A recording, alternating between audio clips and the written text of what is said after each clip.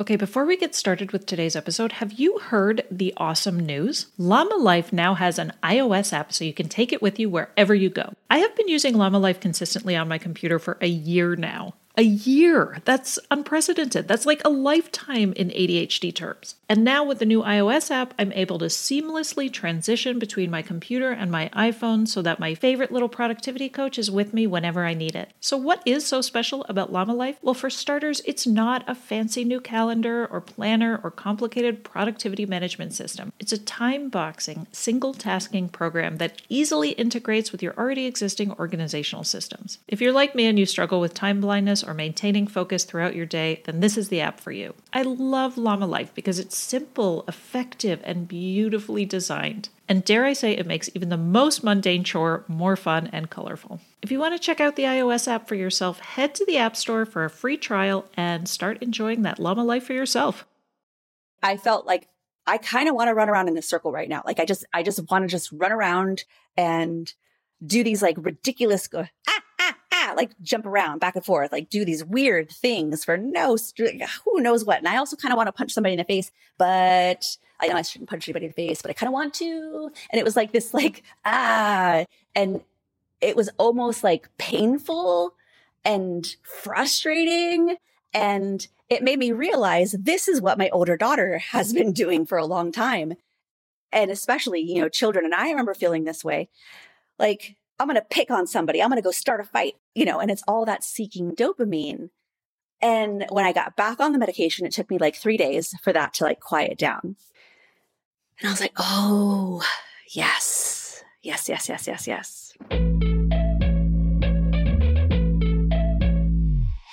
Hello and welcome to the Women and ADHD podcast. I'm your host, Katie Weber. I was diagnosed with ADHD at the age of 45, and it completely turned my world upside down. I've been looking back at so much of my life, school, jobs, my relationships, all of it with this new lens, and it has been nothing short of overwhelming. I quickly discovered I was not the only woman to have this experience, and now I interview other women who, like me, discovered in adulthood they have ADHD and are finally feeling like they understand who they are and how to best lean into their strengths, both professionally and personally. Okay, here we are at episode 146, in which I interview Gina Marie Rodriguez. Gina is a curly hair specialist, hairstylist, and educator living in Northern California. Like many of my guests, Gina was always moving from one idea to the next with lightning speed and was somehow able to hold everything together and appear successful while having children and experiencing extreme bouts of depression and anxiety and the soul-crushing feeling of being unable to manage it all. Sound familiar? After beginning the autism diagnosis process with her younger daughter, she started to question her own experiences and began to unravel a whole hidden, interconnected web of neurodivergence in her own family.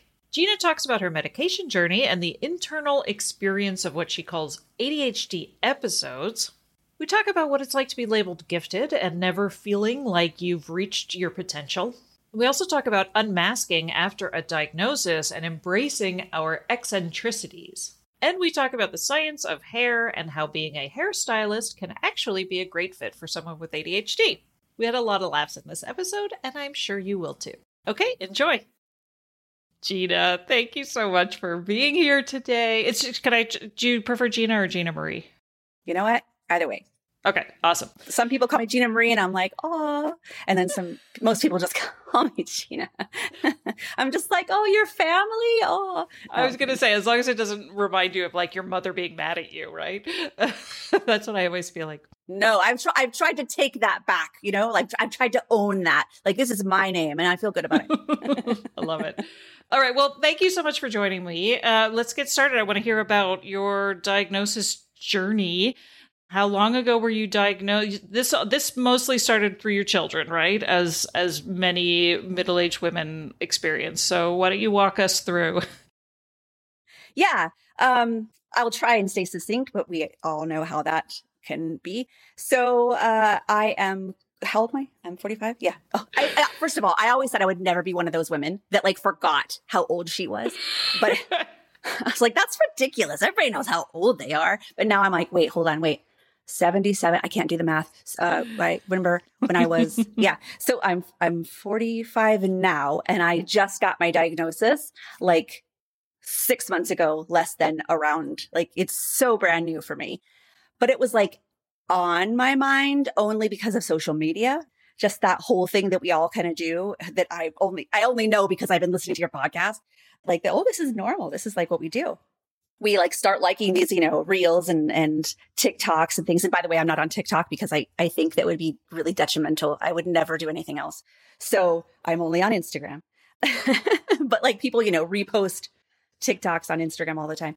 But, there are like so many ADHD things and stuff. And I was like, well, I'm like, everybody does that, like, oh, that's like totally normal. And this is like, I guess, also an ADHD thing. And then like more and more, because the algorithm, knows you better than you do. And all of a sudden, everything is just like ADHD. And I was just thinking, I was like, oh, that's, I don't know. Maybe this is like some weird, like Gen Z thing. Like everybody has ADHD and it's just like this new thing, but it's not real, right? It's not real. So my children, currently 11 and 6, kind of at the time that all of this really began, we'd been having some struggles with my younger daughter, just like so big emotions, giant, not even tantrums. We thought they were tantrums, but they were meltdowns. And I felt like I couldn't connect with her like I could my older daughter. And she started doing these things, she was lining up toys, all categorizing things and always putting things in lines and building these intricate towers and stuff and walking around on her tiptoes. And, some of the things that anecdotally, like, oh, that might be autism and stuff. And so we were just like, oh, I mean, it wouldn't hurt to like check it out. And so we go through and it takes like this long, unbelievably long process to even get an appointment. And the first appointment is just kind of like a screening appointment before they even allow you to have an appointment. So we finally get the appointment. And as I'm going through all the questionnaires, I'm just like, I mean, some of these things are definitely not her. But I was like, if I was answering these questions for my other daughter, what would that look like? And one of the questionnaires in particular at the bottom of the paperwork, like it's very obvious that somebody who's not the trained doctor is like doing the initial like write-ups of these papers just before they go to the doctor, right? So on the bottom, there was like a scoring, like if you have like 50 to 60, then you're high level of suspected autism. Or if you have like, mostly green ones, it's like ADHD or whatever the qualifications were on the bottom. It was like a cheat sheet for someone who was adding up and tallying the score. And so I was like, oh, well, let me just think, just kind of in my head. And more and more I was seeing the ADHD thing. And I was like, oh my gosh, I wonder if my older daughter has ADHD. And I was like, hold up.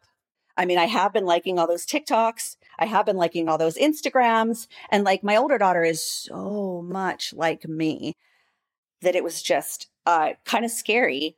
And for anybody out there who's kind of in this, like, I wonder process, like it can be kind of a scary thing because it's so unknown and you never thought of it in your whole life. And it's like everything I know about myself might just have changed. I don't know. So of course, the process to get my older daughter, by the way, my younger daughter was diagnosed with autism, level 1, which would have been called Asperger's before, but it's just all autism now. And I was like, well, I mean, I'm gifted because I was, a gifted student when I was younger. And so I just start going down these rabbit holes like we do and just searching everywhere on the internet for all these things. And I keep finding giftedness is on a spectrum of its own. And I'm like, wait, what? And you never grow out of giftedness. I was like, wait, this is something that's like to do with your brain. It's not just you did well in school. Hold on. So my older daughter took forever to get, in the queue. And during that process, I was like, what's going on here? How am I going to even get like assessed? Like, this is so difficult from everything I'm seeing online. And of course, there's the ADHD Online company and there's the Done First company. There's these companies that, of course, the algorithm kept feeding me.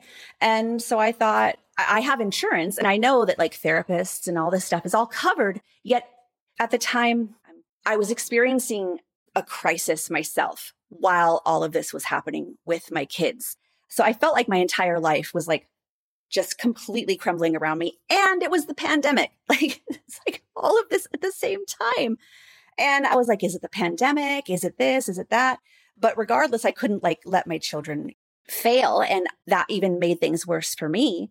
So I was just having like the hardest time keeping my head above water, and even going in and trying to ask the doctor if I had anything that might be, I couldn't do it. I just couldn't bring myself. I couldn't do it. It was too hard, which I look back now and I'm like, obviously,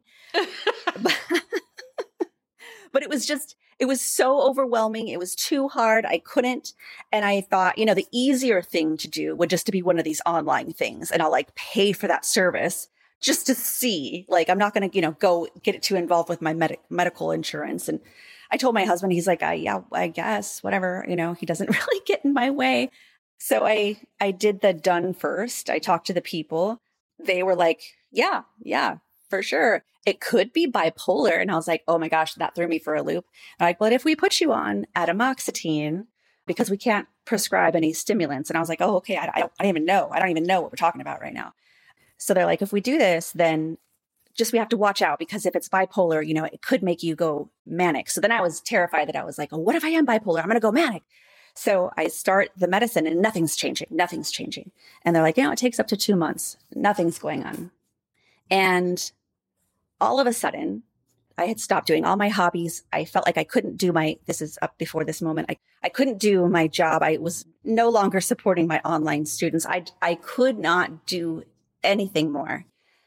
All of a sudden, I started like picking up a little hobby. I was like, oh, everybody was doing sourdough. I think I'm going to start doing sourdough. I think I could do that. I started doing that. And then I was like, ooh, I wonder if I could update this program and I could make a new program for such and such or whatever. And just slowly, like, ideas and creativity started flowing back to me. And I was telling my best friend, I was like, I don't think it's working. And she's like, Gina, you're doing hobbies again. You're doing things. And I'm like, oh yeah. And also, I just wanted to mention this. I know it's everywhere. Binge eating. I didn't know that was an ADHD thing. And I also didn't realize I'd struggled with this for as long as I can remember. When things were hard, when I was overwhelmed, whatever was going on, I would like just keep stuffing chocolate and chips and just like whatever. And sometimes I could, it wasn't so terrible, but like I would get into these moments that I was like, I need something. And I had gotten into that place and I had put on like 30 pounds in like not a very long amount of time. So I wasn't doing that anymore. I wasn't standing in front of the pantry, I noticed. And I was like starting to think of making healthy decisions like I would normally think of as myself. First of all, I don't eat meat. I don't eat dairy. I've been quote unquote, I don't like the term vegan, but I've been essentially vegan for like 13 years. And there's a way to be a trash can vegan. Like there is for sure. And which is what I had been doing. But I was like, oh, I can eat some quinoa or I can eat a baked potato. And, and normally when I'm well, food is not that important of a thing to me. It's fuel. But when I'm not well, it's snack, stop. So that's what the atomoxetine had done for me. And I didn't realize it. And so that was kind of amazing. And then all of a sudden I had capacity to talk to doctors. And the one thing about at the time, that service did not give you a diagnosis that you could take anywhere. It was just within the service. So there was this other ADHD online, like you guys have talked about, that would give you a diagnosis you could take to your psychiatrist. So I went through that process, which, by the way, was while I was still not fully medicated yet. It hadn't been all the way. So it took me a month to finish that questionnaire, which is like so intense. It just took so long for me to keep coming back and answering. And I was like, oh, this is overwhelming. I can't do it. And finally I finished it. And then like 3 weeks later, they gave me the, inattentive ADHD. And I was like, wow, like this is a real thing, which I still question, right? Like, did I fool them? Like you guys always say, like, did I just answer the questions correctly? And, do I actually have ADHD? And, yes, absolutely I do. It's like, no question. Truly. But then I was able to take it to a psychiatrist and she's been working with me. And, I will have to say that we were going to move me to a stimulant. We're going to move me to Vyvanse. And it's been such a difficult process with like shortages of a lot of medications, insurance not necessarily wanting to pay for it, needing prior authorizations. It's been like so long. So in that process of trying to get on the stimulant, we are supposed to be like tapering off of the non-stimulant and tapering on to the stimulant. And they had written the prescription. I couldn't get the medication. And then, the overwhelm and like not doing the things we're supposed to do made it so that I was without medication for like a little over 2 weeks. And I felt life again without medication. And I recognized what an ADHD episode felt like because I hadn't had necessarily an episode, is what I call it, in a long time. And it felt very familiar. And I was like, oh, this is how I've felt many times in my life, but I didn't know what that was. It was just like normal. But now that I've had this little break from it, and now that I'm back to experiencing that again, it's just this feeling of just like, I want to do something. I want to do something. I can't. I don't know what to do. I don't know what to do. And my older daughter, I think she's got a combined type ADHD. She was finally diagnosed. She would do this thing. We had a trampoline in our living room because she couldn't sit still. These are classic things. She would actually run in circles. And like, it's a joke. People say like, oh, they're running in circles. Like she would actually run in circles, run around. And she could not keep herself contained. And that's how I felt. Like, I felt like I kind of want to run around in a circle right now. Like, I just want to just run around and do these like ridiculous, like jump around back and forth, like do these weird things for who knows what. And I also kind of want to punch somebody in the face, but I know I shouldn't punch anybody in the face, but I kind of want to. And it was like this, like, and it was almost like painful and frustrating. And it made me realize this is what my older daughter has been doing for a long time. And especially, children. And I remember feeling this way, like, I'm going to pick on somebody. I'm going to go start a fight, and it's all that seeking dopamine. And when I got back on the medication, it took me like 3 days for that to like quiet down. And I was like, oh, yes.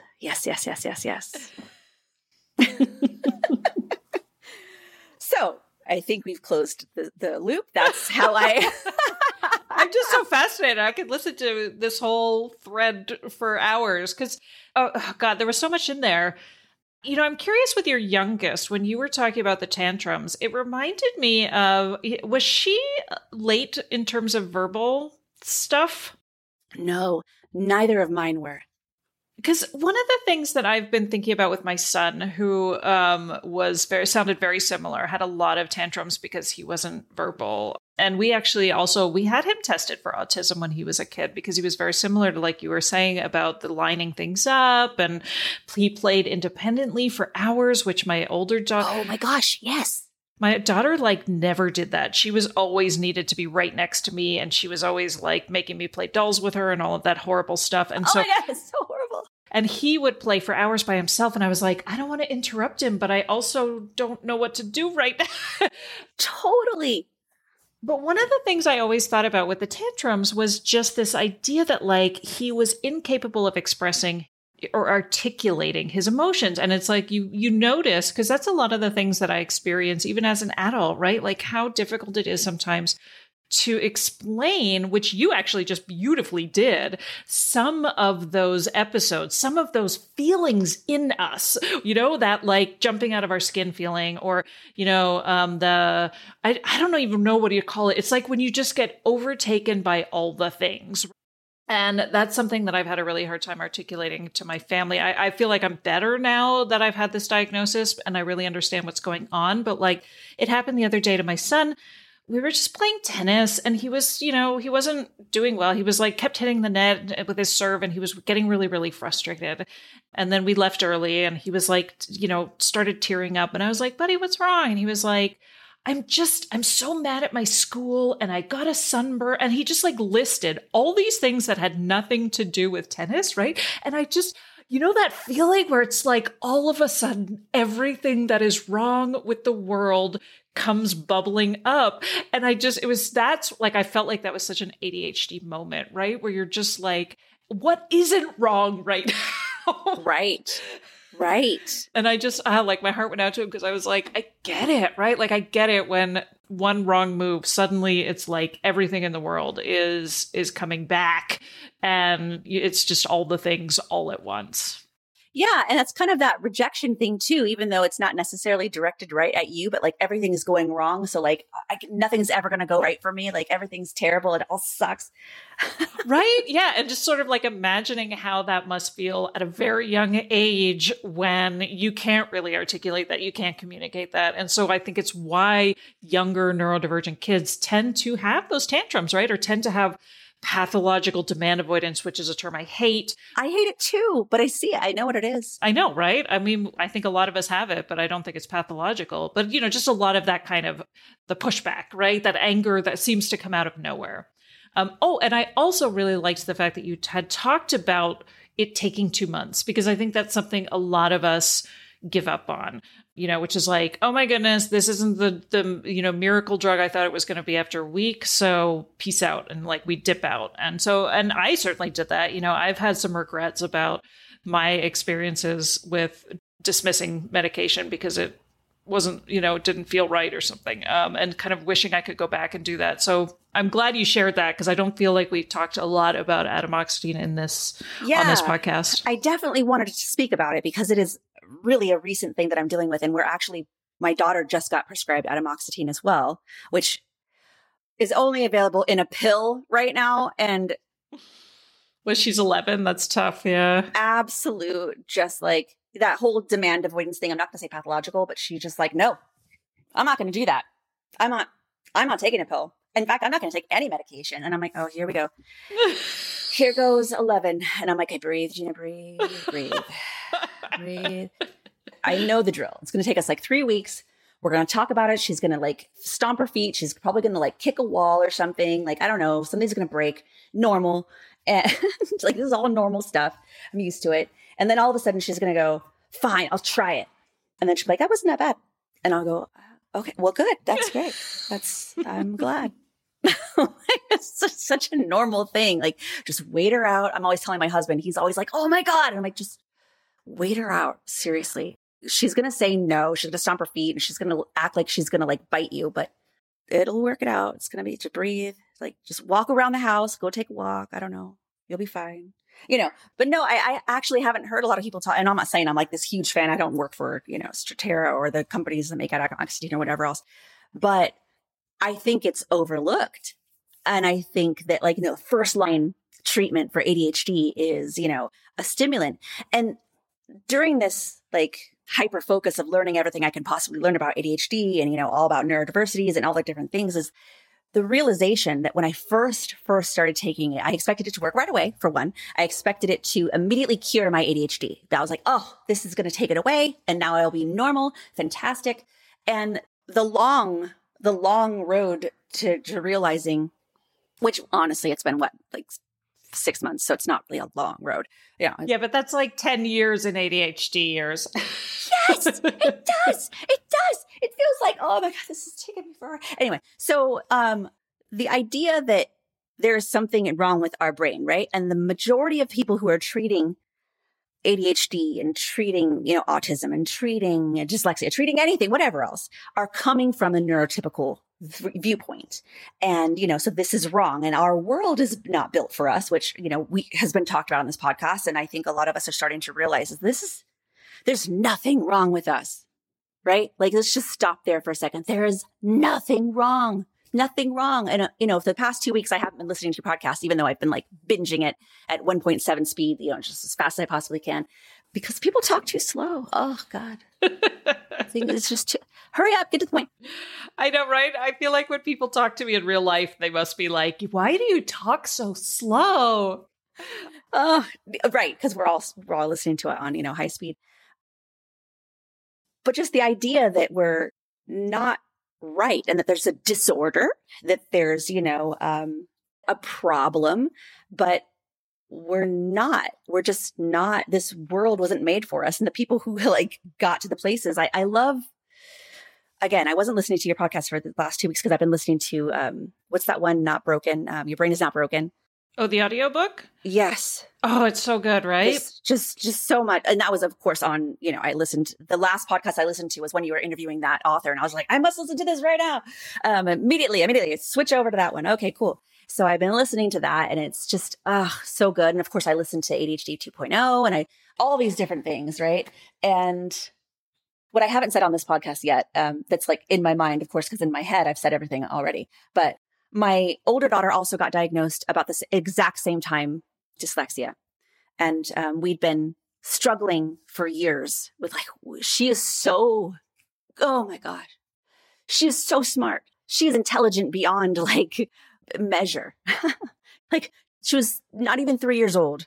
And we're driving and she says, "Hey, Daddy, hum like this." And she hums this song for him to, this tune, the thing for him to hum. And then she says, "Mama, now do this," at the same time. And I do that. And then she does this little scat over the top of it. It's just she put that together in her brain. And we were just like, oh my God. We're very musical and very theatrical. It's like in my family and we're just like, oh, this is so good. Oh, the Rodriguez is strong in her. Oh, and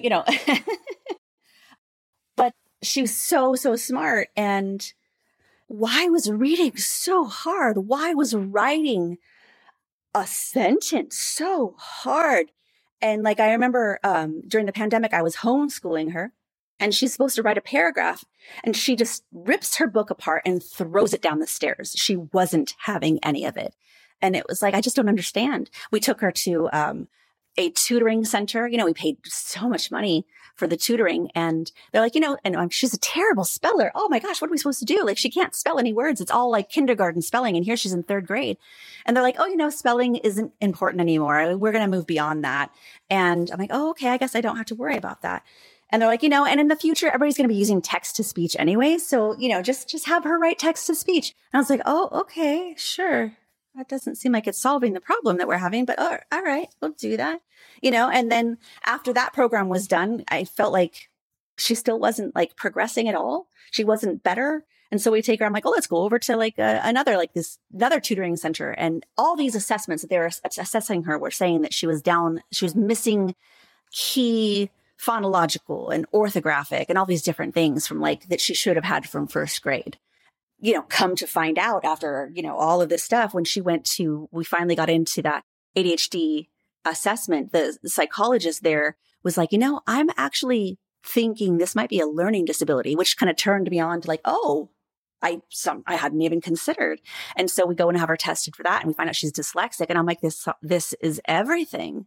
And once again, it's a brain programming, right? So the people that are treating dyslexia and whenever there's a ad that I've been targeted for this school, which this drives me nuts. It's a school for dyslexic students. And it says, see if your child is at risk for dyslexia. And I'm like, oh, you guys have this so wrong. You're a dyslexia school. You're a school. Risk. Either you are or you're not. You don't develop it. She might become dyslexic. Let's just beware. We can solve that. We can avert that. If we go here, they won't be dyslexic. No, that is not the case at all.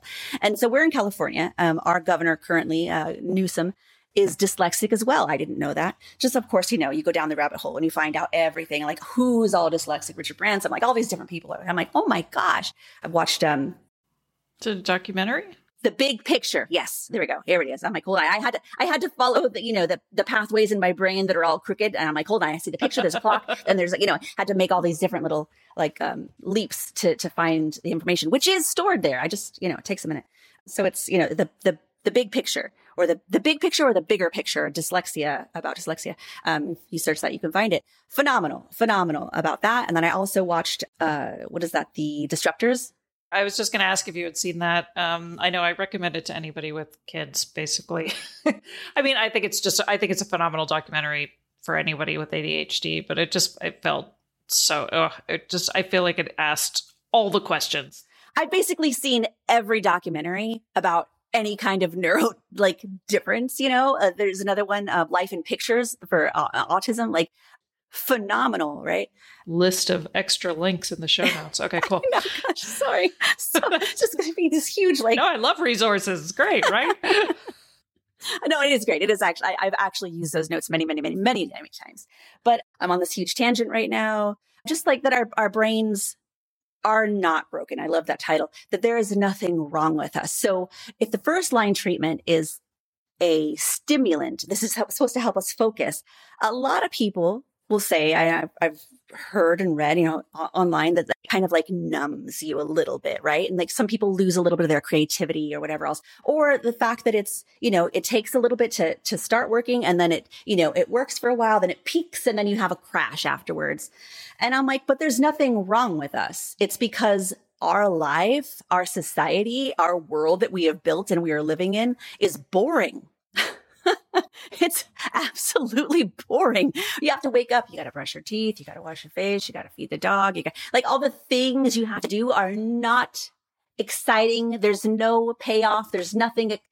What are we looking forward to? And then we end up with this existential crisis, right? And then we have depression and anxiety and all these different things because just the world is not built for us. So let's go ahead and take a pill so that we can like kind of be and fit ourselves so that we can focus and do the job we have to do. And so my feeling with, and again, I'm not being paid whatsoever. I'm not a spokesperson, but my feeling with atomoxetine is it just takes it down a little bit, but then there's no crash. There's no workup. Once you get into that 6 to 8 weeks, it's just like, it's a constant state. It doesn't stop. And so you're able to, that's just that little assist. And I was watching this, I'm not going to be able to give you the name. I apologize. But you know how you end up like down a rabbit hole and all of a sudden you're watching a webinar that was made for physicians and pharmacologists in Canada? As one does, yes. As one does. See, years ago, I wouldn't have said these weird things. I'd be like, oh my gosh, like nobody's going to, I'm so strange. But right now I am currently experiencing skill regression, which we can talk about in just a moment. And, I love the people that you find online and you just go, oh my God, I think this person is Jeremy Andrew Davis on Instagram. Anyway, he was doing this little skit about skill regression, which I hope I can make it back to that. But let's get back over here. So yeah, so I feel like the atomoxetine, you're with me? I know you're with me. Hold on. There's one little loop I didn't close. I just like the running commentary. This is how it is. This is inside my brain, right? I'm like letting it all out. I know. I love it. This is how we are, people. Embrace your beautiful selves. So that's where I'm at right now. I feel like my husband's like, you are more ADHD now that you know you're ADHD than you have ever been. And I'm like, now I'm just trying to learn how to be fully myself. I've repressed and pushed and like without even realizing I was doing it all those years of my whole life. So I'm having this huge like midlife crisis. And I think the people that have these like big midlife crises, like these huge breakdowns, have not been living their true life. And it's just like life's going to shake you and go, hey, you're not doing it. You're not doing the thing that you're here to do. For me, that's what it feels like, is like, oh my gosh, I don't even know who I am. I mean, I have an idea, like I think, right? But I've not let Gina be Gina, like, oh, I've got to be professional. I'm a curly hair specialist, and I went into the business of like being a hairstylist. But hairstylists have this like awful thing that everyone says that they're vapid and like not intelligent, right? Like you do that when you drop out of high school and you don't go to college, and like this is the stigma. And for me, I'm like, I am intelligent, and I'm not saying that to like I'm amazing or whatever else. No, I am an intelligent person, and I find things fascinating. I find things interesting, and I have a lot of passions. And I also like doing hair. Shh, don't let anybody know. Oh my God, I love that. Right? But I think it speaks to so much of the issues around giftedness, right? In terms of, because I was in the gifted program, many of us were, or at least, it's like the problems that we have with intellect, right? It's so many of us have that feeling of like, I know I am very, very smart, but I'm not able to show it in traditional ways. I'm not able to show it in ways that matter. Even when I am able to show it in ways that matter, nothing we accomplish is good enough anyway, right? So even if I was a doctor, or, I've had people who were on here who were doctors who were complaining about the fact that they, couldn't clean their bathroom. And it was like, well, don't you get a pass? Right? It doesn't matter who we are or what we're doing. We still feel like colossally unworthy, right? And so I'm like, where is that coming from? Is that coming from just being called gifted at a very young age and being saddled with this expectation of ourselves? Is it something inherent to the neurodivergent brain? Like, I often wonder, is there something about seeking dopamine and always being unsatisfied that comes with the boredom, all the stuff you were talking about, that boredom, that need to stimulate constantly translates into a feeling of always being short of accomplishment, right? Never being good enough, always being a little bit behind. Or even if it's just in our own head, right? Yeah. Like, it's not even necessarily the world or anybody telling you that you're behind and you're not good enough. It is internal. It's a constant like, oh, that wasn't good enough. That wasn't my best work. I could do better than that. Like, who am I trying to prove this to? Myself? I don't know.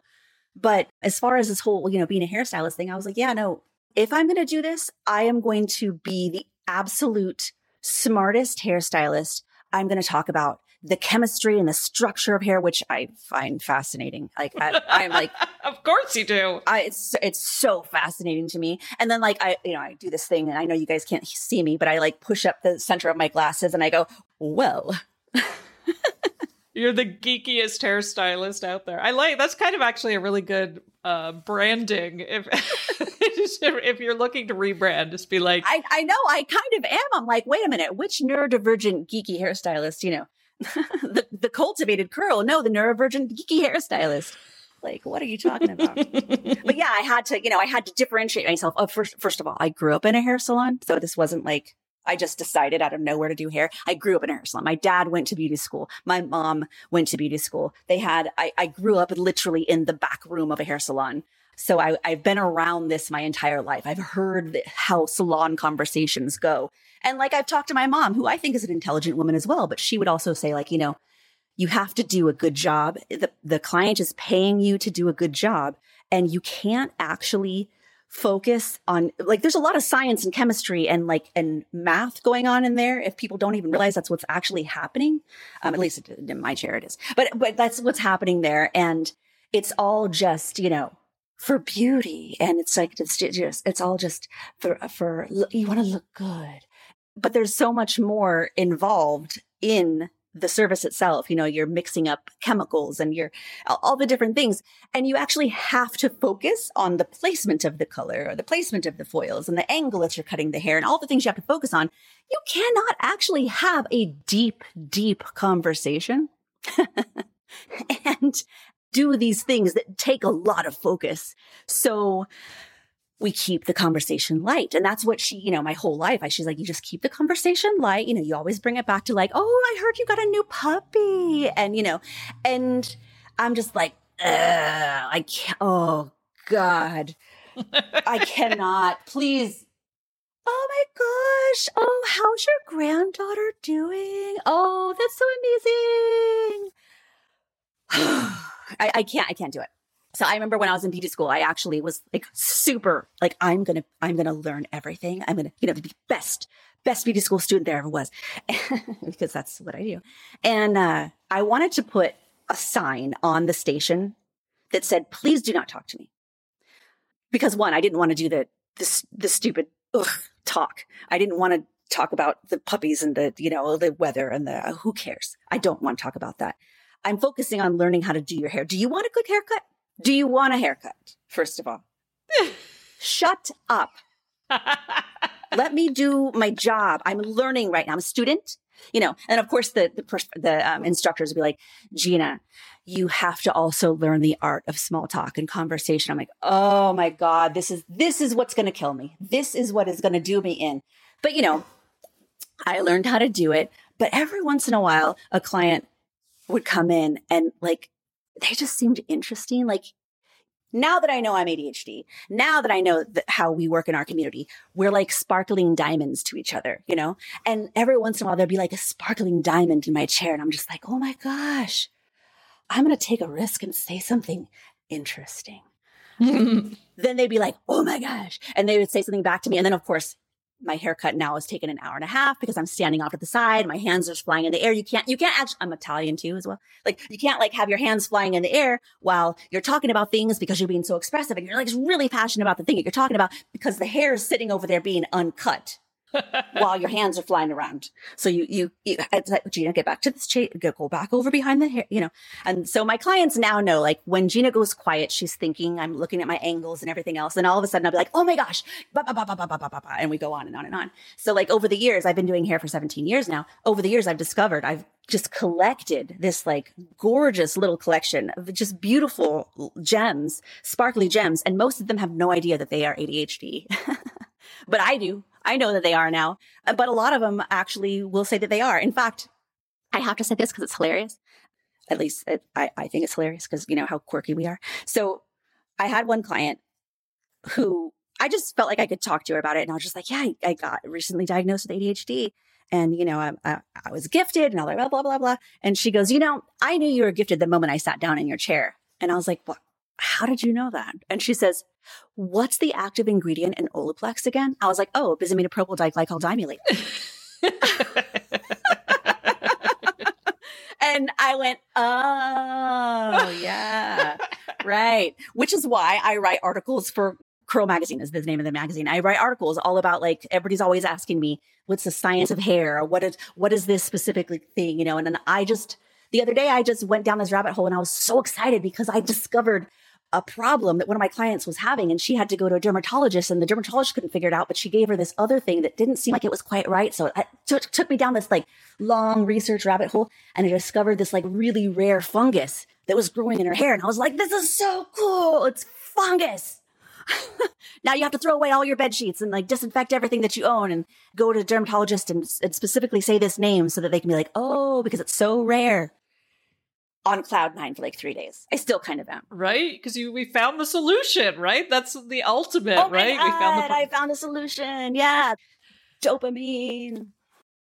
Hey friend, if there's one thing I've learned about ADHD over the last few years is that we can thrive with the right combination of accountability, planning, coaching, and peer support. Knowing all this, I set out to create the ultimate all-in-one coaching and accountability community for adults with ADHD or learning disabilities. I knew I couldn't do it alone, so I joined forces with one of my favorite ADHD coaches, Alex Gilbert of Capable Consulting, and together we launched the ADHD Lounge. The Lounge was created as a safe place for neurodivergent adults away from other social media, where we offer live group calls, co-working, and body doubling every weekday for accountability, focus, and skill development. We have weekly and monthly goal planning sessions to keep yourself on track. We also have one-on-one office hours with myself and Alex. And of course, friendship and lots of peer support. We have 3 different membership levels to meet you where you're at. So if you're looking for an affordable way to stay connected, productive, and accountable, while also having regular access to ADHD coaching and expertise, then make sure to come join me in the ADHDlounge.com. Again, that's the ADHDlounge.com. And as a listener of the Women in ADHD podcast, you can get 30% off your first month with the code PODCAST30. So head to the ADHDlounge.com and use the code PODCAST30 to get 30% off your first month.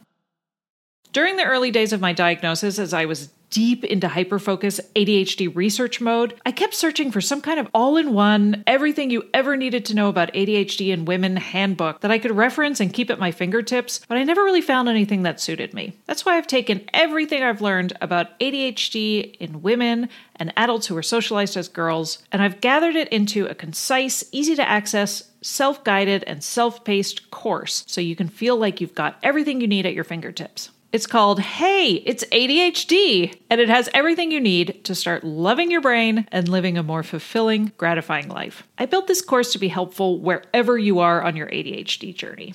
I am so excited to finally be able to offer this course, and I truly hope this will help you develop a deeper understanding of your ADHD brain and how to embrace it as you build yourself a toolkit for your own life. So head over to womenandadhd.com and click on the Hey, It's ADHD course tab for more information and to get started.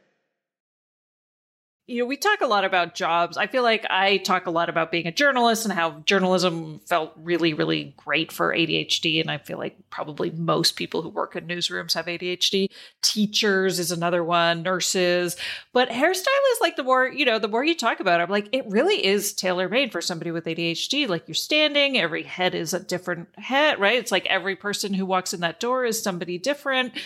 But also artistic, but then there's also like the science and and I'm like, it's perfect. Yeah. There actually are, I know so many hairstylists now that are ADHD. And I'm like, of course you are. Of course you are. Of course we all are. And, I've been doing this again, I say for 17 years. And within that 17 years, I have, traveled all over the world teaching on stages, became a brand manager. I trained staff. I found educators. I was in charge of the entire team for the West Coast for a little while I was pregnant with my first one, which I thought that I was going to go back to traveling 4 days a week after I had the baby. As soon as I saw the baby, I was like, I will never, ever, ever, ever leave you. And, I had to quit that position. Then I was like, because I was teaching hair color and I was teaching all these different things and becoming a stage artist. And then I was like, what do I want to do now? Like what am I going to do? I have to always reinventing myself, right? Within my career. And I was like, you know what I really, really love and what I wish I could have done from the beginning. I love working with curly hair. I just love it because curly hair lives in 3D. Straight hair lives in 2D. And 3D, I can create like sculpture. I cut it dry. I can see the shape happening as I'm creating. And it's so fulfilling for me. And I was like, I think I'm going to do that. And a friend of mine was like, is that a good business choice? Like if you just cut curly hair? And I'm like, I don't care at this point. Like that's what I'm going to do. And it's been like one of the best things, I got on, I became an advisor for Curl Magazine for the year of 2020, which was like the worst year to possibly be doing anything, but I cut Dr. Jen Gunter's hair for the cover of that. And it's just been really, really, really cool. I've just enjoyed that. And it's allowed me to get super geeky and I love my work. And then I realized that the majority of the people who stick around with me are neurodivergent themselves. And so then I look at my board every day and I've decided I only see 3 people a day. That's all I'm going to do because that's all I want to do. Like I still want to have some energy when I get home to see my kids and stuff. I'm just not going to like work myself to death. I'm just not going to. So this is what I charge. It gives me a fair wage. This is what it is. This is how we go. By the way, in 2020, when all the salons were closed in California, we were closed for like a total of like 6 months. Devastating. It was devastating. And I had already been thinking I wanted to make a course on curly hair because you know how if we're having to say the same thing over and over and over, it just gets really boring. So I was seeing clients, a new client would come in and I would say the same thing over and over, do the teaching, right? And I was like, after a while, I'm like, I can't do this. Or I'd get to the end of the day. And at the time I was seeing like 6 clients a day. At the end of the day, I would think that I had said the thing, but this person wasn't getting the best service because I thought that I said it. And I did. I said it to the first 2 people. And then as the day went on, I was saying less and less and less. And they weren't getting like the full benefit. And I was like, if I make a course and I can have them watch this before they come in and they can learn all the things, they can hear all the stuff and I'll be fresh every time. And so that was in my mind, but I didn't know it was too big of a task to it was overwhelming. I really wanted to do it. 2020 comes down, everything's shut down. And I immediately go into okay, I'm going to put this together. Like right now, I put it together. I started selling a small version of it. And then I added some more stuff and I sold that. And then I added more. There was coaching element to it. So there's live coaching videos on there. And then I did that. And I was like, this is going to be amazing. And then all of a sudden I hit burned out. And that's when my breakdown happened. And I was like, oh my God, thank the heavens that I had the ability to make that program when I did. Because if anybody asked me to make it now, 6 months ago, last year, the program would not exist because I can't even imagine doing that right now. Just we are so amazing that when we have everything, we line up and we do the thing, and then we put it out in the world. And then all of a sudden it's like, I don't even know how I would do that. I have no idea how I did it. Right. Well, it's because the interest element is gone now and it's been replaced. It's like Tamara Rosier talks about in the book with the interest quadrant and the importance quadrant. Like, it's like when it suddenly there's things that I've done too, where I'm like, I could never do that now because I've already done it. So therefore the interest is gone. And so now it's just a thing that's important. Right. So it's like half the battle is just being able to do the thing and convince yourself, just to show yourself you can. Well, also because I had to. We were down to the wire. Like, there was no income coming in. Like, there was that scarcity, that like last minute, that like, immediacy took over. And my family didn't see me for 2 months. Like, I was just up in my office, just edit. I taught myself how to edit video. I don't even remember how to do it anymore. But like, at the moment, I made that happen, Yeah, that was kind of the podcast for me too. I would like hyper focused on how to sound edit and microphones and I was obsessed in the beginning. And now I'm like, oh yeah, I had to outsource all of that because it got too hard and boring. But in the beginning, it was like, oh my God, I would spend hours and hours and hours doing all of it. Yeah. Yes. But you do see clients, if somebody lives in the Sacramento area, they can see you as a real life client, right? Okay. Yeah. I actually have people who drive a couple hours to come down and see me. I've got a client that lives in New Mexico, a client lives in Idaho, and they like fly in, which is kind of cool. Amazing. Yeah. But yeah, okay, so I'll definitely have links to your website and the courses. You have the Frizz to Fab course, and there's another one, right? What is the other one called? Refresh Your Curls. Oh, that one I still haven't, like Refresh Like a Boss. That one I was actually putting together right when my breakdown happened. And I haven't been able to pull myself back to do it. I'm like, Gina, you have to do it. You got to do it. You got to do it. I just haven't been able to pull myself back to do it. But I have the Wash Day Blueprint, which is my big, like the one that I have people go through so that they hear all the information that I have and just like all the good stuff. And I walk you through like, 4 weeks of like how to like step by step, little by little, build your routine. I know it's a bit much for some people, but like what I've learned is like for us, it's not a bit much. It goes into like all the way through. You learn so much because that's what I can't do it if it's not that. But then the Frizz to Fab was like, I need to have a little program. Like some people just go like, oh my gosh, 165. Like, I don't know off the bat, like, I don't even know who you are. And I'm like, well, take this little tiny one. And like, you can figure out, am I the kind of person that like you would even want to like work with? And it's like, only an hour of your time. So yeah, so I did that one. That was really cool. I wish I had the motivation to make the other one. It's not even just motivation. It's like, I just wish I could clone myself. And so that like multiple versions of me could go in all the different directions that I want to go in at all times. I'm like, what is that? Is that right? But I feel like that's what it feels like when you're just like, I have so many ideas and I want to do them all right now because I know if I don't do them all right now, it's not going to get done. And I don't know which one to do first. And then you just end up doing nothing because you're burnt out. And then it's like, here we go again. Right? It's like the ADHD life cycle.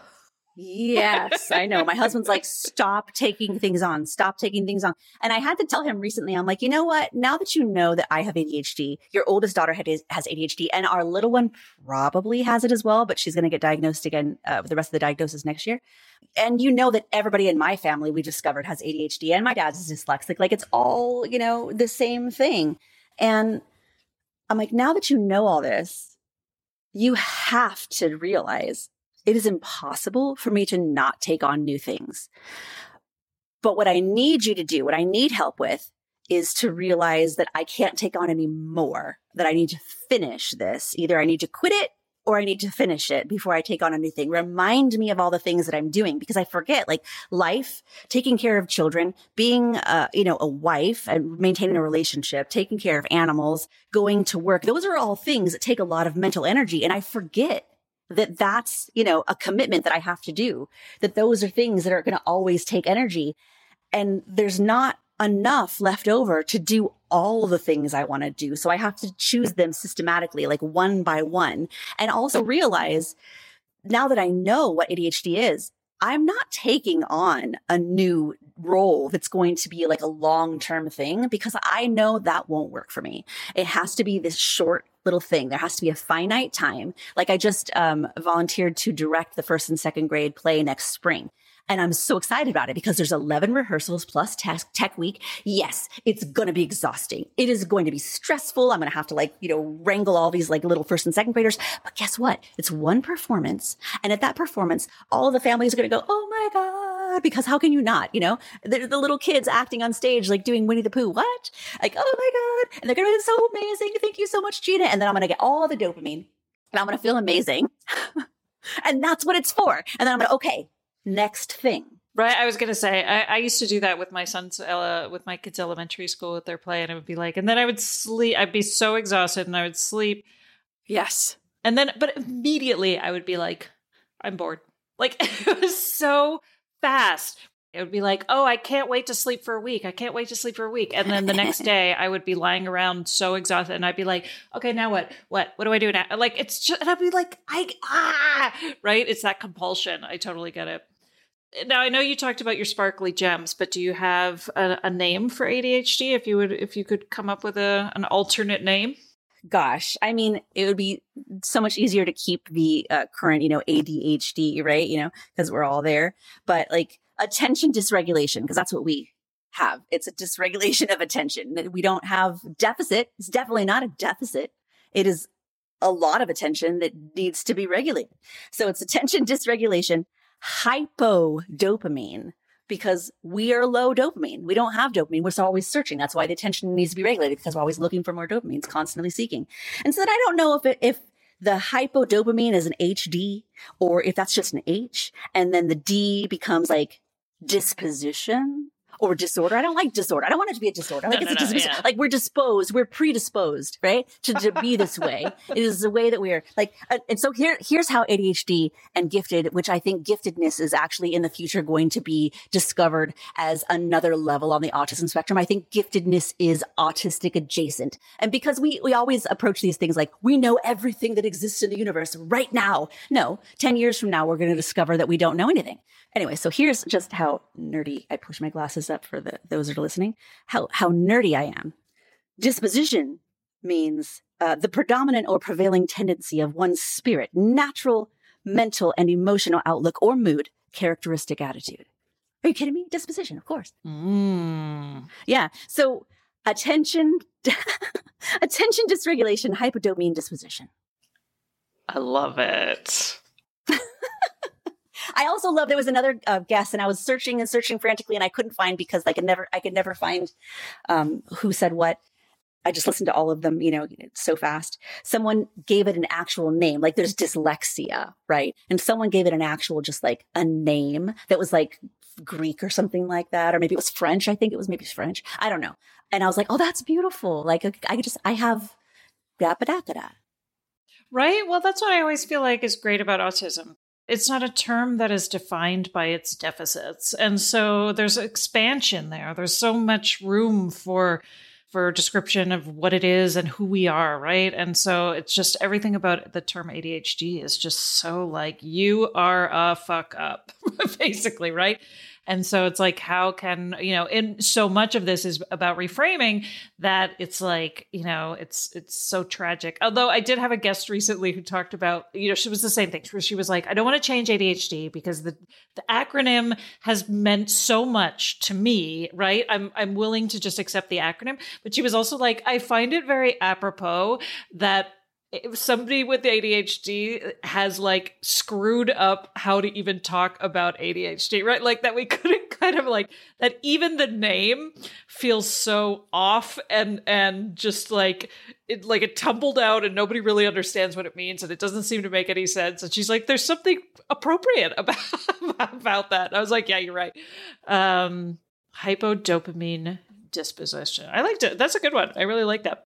Well, thank you so much, Gina. This has been wonderful. I feel like you just explained a lot of our experiences so well. So I feel like listeners benefit so much from hearing that, right? Where you're just like, oh my goodness, you've just explained what is happening in my brain right now. You've just explained what's happening in my body. And then that's kind of that unmasking too, which is like, we were always experiencing that. We just didn't have the ability to put words to it, right? And so it's like one of the things that I love about unmasking, especially around my husband and my kids and my family, is the fact that I can now be like, oh, this is why I'm doing this, or this is why, And so I loved when you were talking about like the little commentary about like chasing the thought and being like, okay, it's coming to me. There's an image and then the words are going to come. That's that ability to kind of say out loud what we had always kept to ourselves and tamped down and pushed down. And so now it's like, oh, this is me and all of my wonderful eccentricities.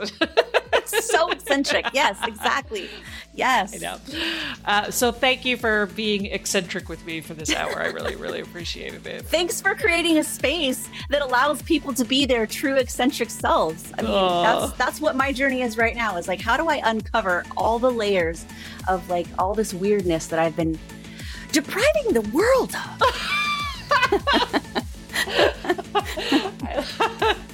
I love it. All right. Thank you.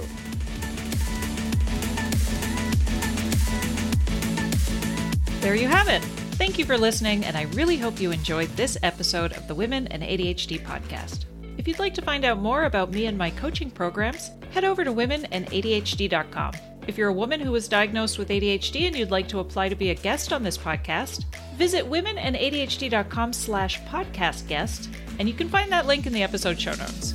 Also, we ADHDers crave feedback, and I would really appreciate hearing from you, the listener. Please take a moment to leave me a review on Apple Podcasts or Audible.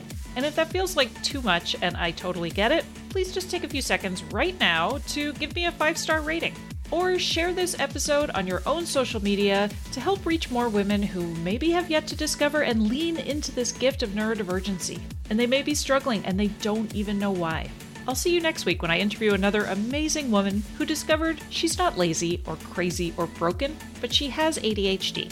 And she's now on the path to understanding her neurodivergent mind and finally using this gift to her advantage. Take care till then.